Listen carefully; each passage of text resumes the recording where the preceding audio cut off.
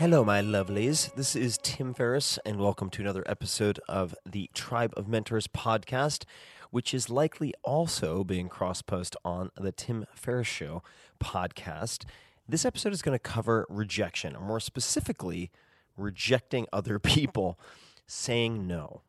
Many of the questions that I get are about how to parse the noise from the signal, how to separate out the trivial many, say no to obligations and fear of missing out so that you can say yes to the critical few. This is an ongoing challenge for a lot of people, and the tools and strategies and tactics that help can almost overnight make an enormous impact in different areas of your life. And you have various guidelines that guests I've interviewed, for instance, on the Tim Ferriss Show have shared, such as Derek Sivers, who is not only a very, very accomplished entrepreneur who built and sold CD Baby, also a musician and philosopher king of programming in some respects, would use the hell yes or no heuristic. In other words, if he doesn't say or can't say, hell yes, I want to do that to something, the answer is a no. It is binary. And there are many, many other guidelines like that you might use, but when the rubber hits the road, you need specific words. You need specific phrases that you can use to decline and say no. And as it turns out, when I was writing the Tribe of Mentors book, so Tribe of Mentors, short life advice from the best in the world, which ended up including 130 of the most incredible world-class performers from around the world in every discipline imaginable, many people I reached out to said, no, I was rejected. I was declined. I was mostly polite declined. And it turned out that some of those rejection letters were so good, they were so expertly crafted that I turned right around and I asked the people who rejected me if I could include their letters in Tribe of Mentors, the book itself. So I thought what might be fun is to read, not just fun, but practical, the 3 rejection letters that come to mind right off the bat. And these are in little side featurettes, I suppose, called How to Say No in Tribe of Mentors, which you should check out, please. I don't sell much podcast, and the blog posts, all 700 plus of them, are for free, but tribeofmentors.com. Thanks. Okay, back to our regularly scheduled programming. So the first rejection letter is from Wendy McNaughton. Very, very impressive gal. McNaughton is spelled MacNaughton. You can say hello to her on Twitter and Instagram at Wendy Mac, MAC, or you can see her work and life and much more at wendymcnaughton.com. All right, here is Wendy. Wendy McNaughton is a New York Times bestselling illustrator and graphic journalist based in San Francisco. Her books include many, many, many, many, many books. I will just read a few of them. First, Meanwhile in San Francisco, The City in Its Own Words, Lost Cat, A True Love Story, Desperation and GPS Technology, Pen and Ink, subtitled Tattoos and the Stories Behind Them. And we go on and on and on. She's really prolific. To the newly released Leave Me Alone with the Recipes. Wendy is also the back page columnist for California Sunday Magazine and co-founder of Women Who Draw. Now, some of you who have been tracking perhaps not just this podcast, but some of the writing, will notice that one of the questions I like to ask oftentimes is some variation of the following. In the last 5 years, what have you become better at saying no to, such as distractions, invitations, and so on? What new realizations and/or approaches have helped?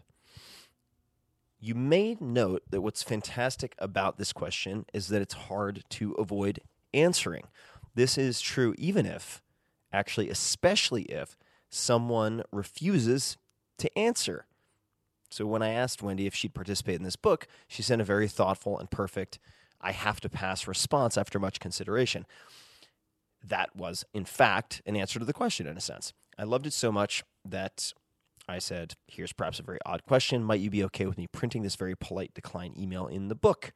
To which she agreed. So here is the email she sent me to decline being in Tribe of Mentors, which ended up in Tribe of Mentors and now on the podcast. Just do double duty.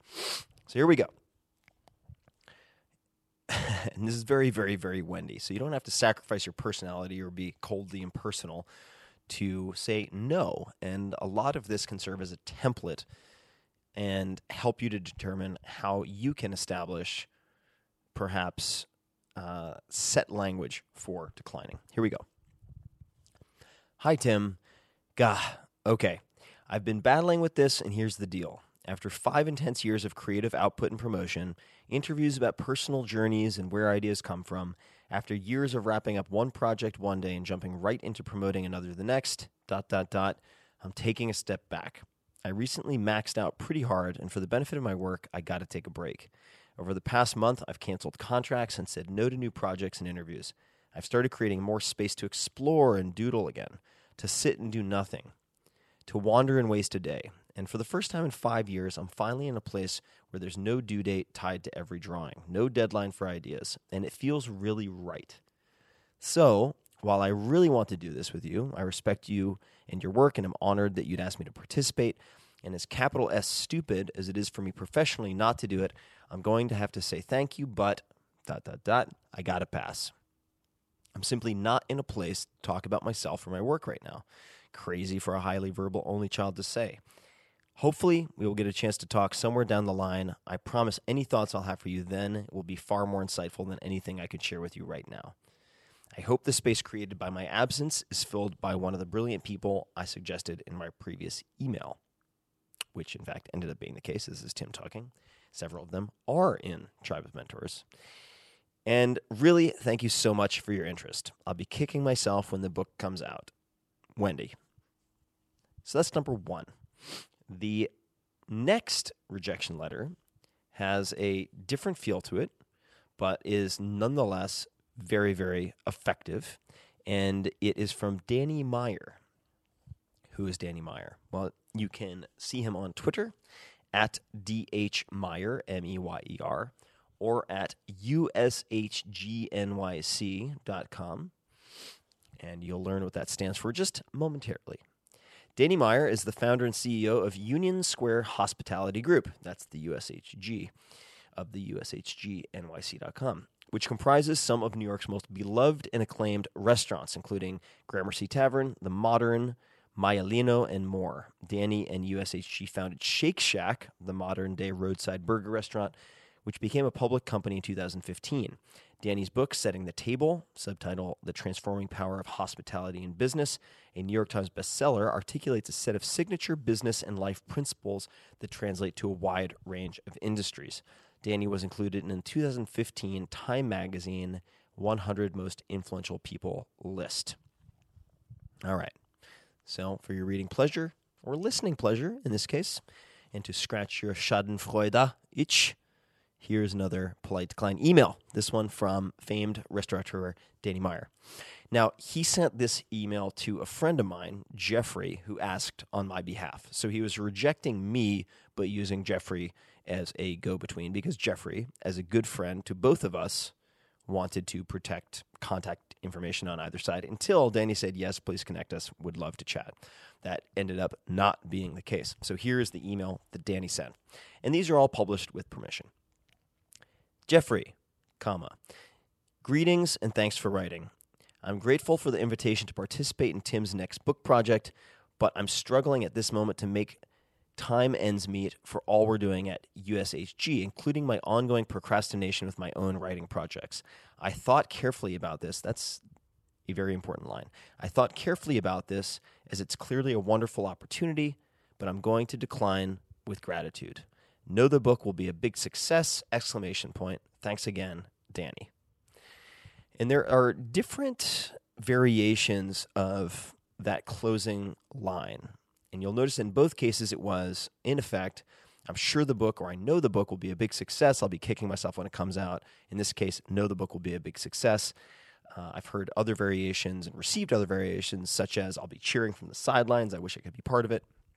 And the sentiment in these is very important if you want to have the effect these people had on me, which is they decline, they refuse my invitation very politely, and I actually respect them and admire them more after the rejection than before. there is a craft to this, and you can borrow a lot of this language. All right, the last one that I'm going to read is from one of my favorite writers of all time, and he is a contemporary. I shouldn't say he's a contemporary of mine. That makes it seem like I'm in the same league, which I am certainly not. But he's an iconic science fiction writer, Neal Stephenson, Neal. Stephenson, Stephenson, on Twitter, @Neal Stephenson. Facebook is The Neal Stephenson, and you can learn more about him at nealstephenson.com. One of the most fascinating human beings I have ever encountered, and I've had the good fortune of meeting Neal then and again in Seattle through my friend Chris Young, scientist and incredible writer himself at Chef Steps and beyond. But back to Neal.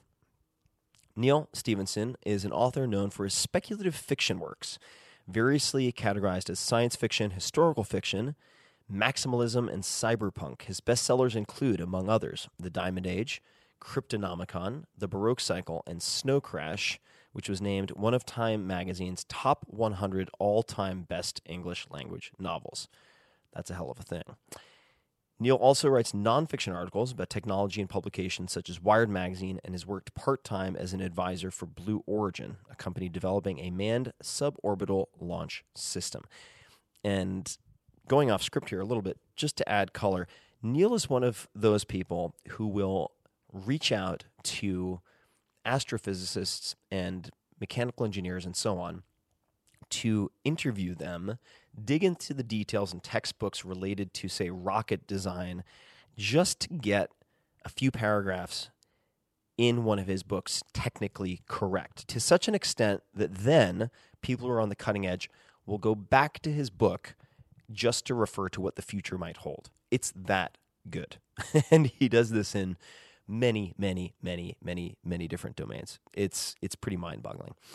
Okay, so by now you know what I'm about to read you. This is the type of email that makes me cry and smile at the same time. So herewith, a lovely hasta la próxima, until next time, from one of my idols, writer Neal Stephenson. Here we go. Hey there, Tim. Sorry for the slow response, and thanks for thinking of me in this context. It has become pretty obvious of late that I'm trying to do too much, and so I started an experiment of not adding anything whatsoever to my to-do list so that it wouldn't get any longer. The result is that the items that were already on my to-do list only spawned more items as I crossed them off, and so it's a little like fighting a hydra. It's the most Neal thing to say ever. All right? So it's a little like fighting a hydra. I am hoping that if I am ruthlessly efficient, I can one day get to the point where the list actually gets shorter instead of longer. In the meantime, unfortunately, the ruthlessly efficient part of this plan means that I'm turning down things like this just as a blanket policy. Again, thanks for thinking of me, and good luck with the project! ! Neal. All right. There are a few commonalities I want to highlight here, and that I've certainly translated into my own language in a lot of the declines that I send out. And I have to, and you have to for that matter, if you've had any modicum of success, even a toehold in something that might be a success, your default answer to almost everything should be no.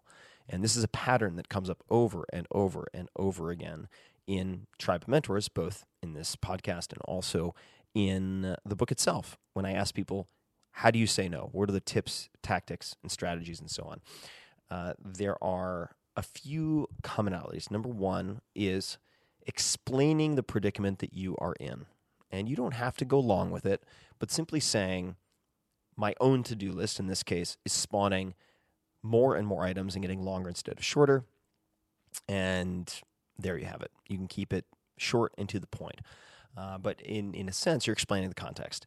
And then the second word that I'd like to highlight in Neal's is policy. So it's not personal. It's not that I'm saying no to your idea. It's not that I think you're a terrible person.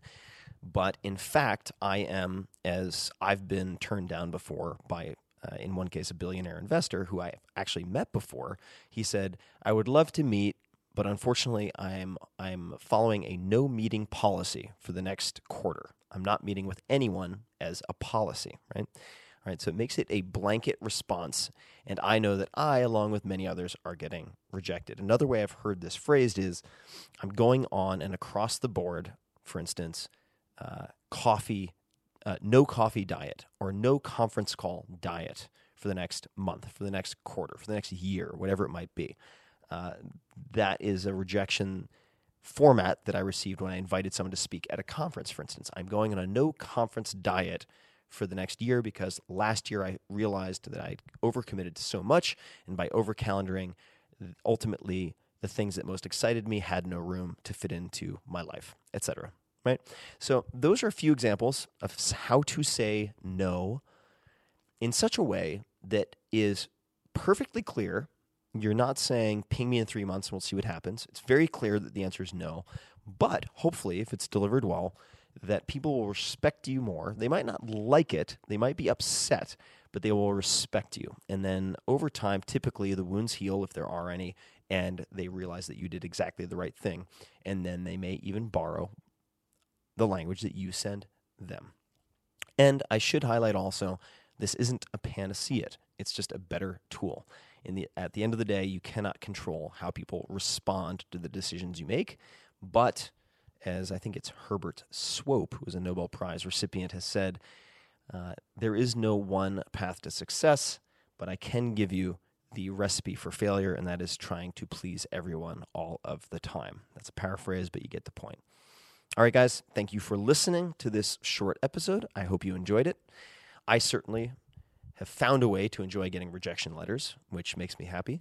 And if you'd like to learn more about how to say no, dozens of different approaches, dozens of different techniques from people ranging from Dustin Moskovitz, co-founder of Facebook, to everybody imaginable, check out Tribe of Mentors, the book. There are 130 plus people profiled. I asked them all this question.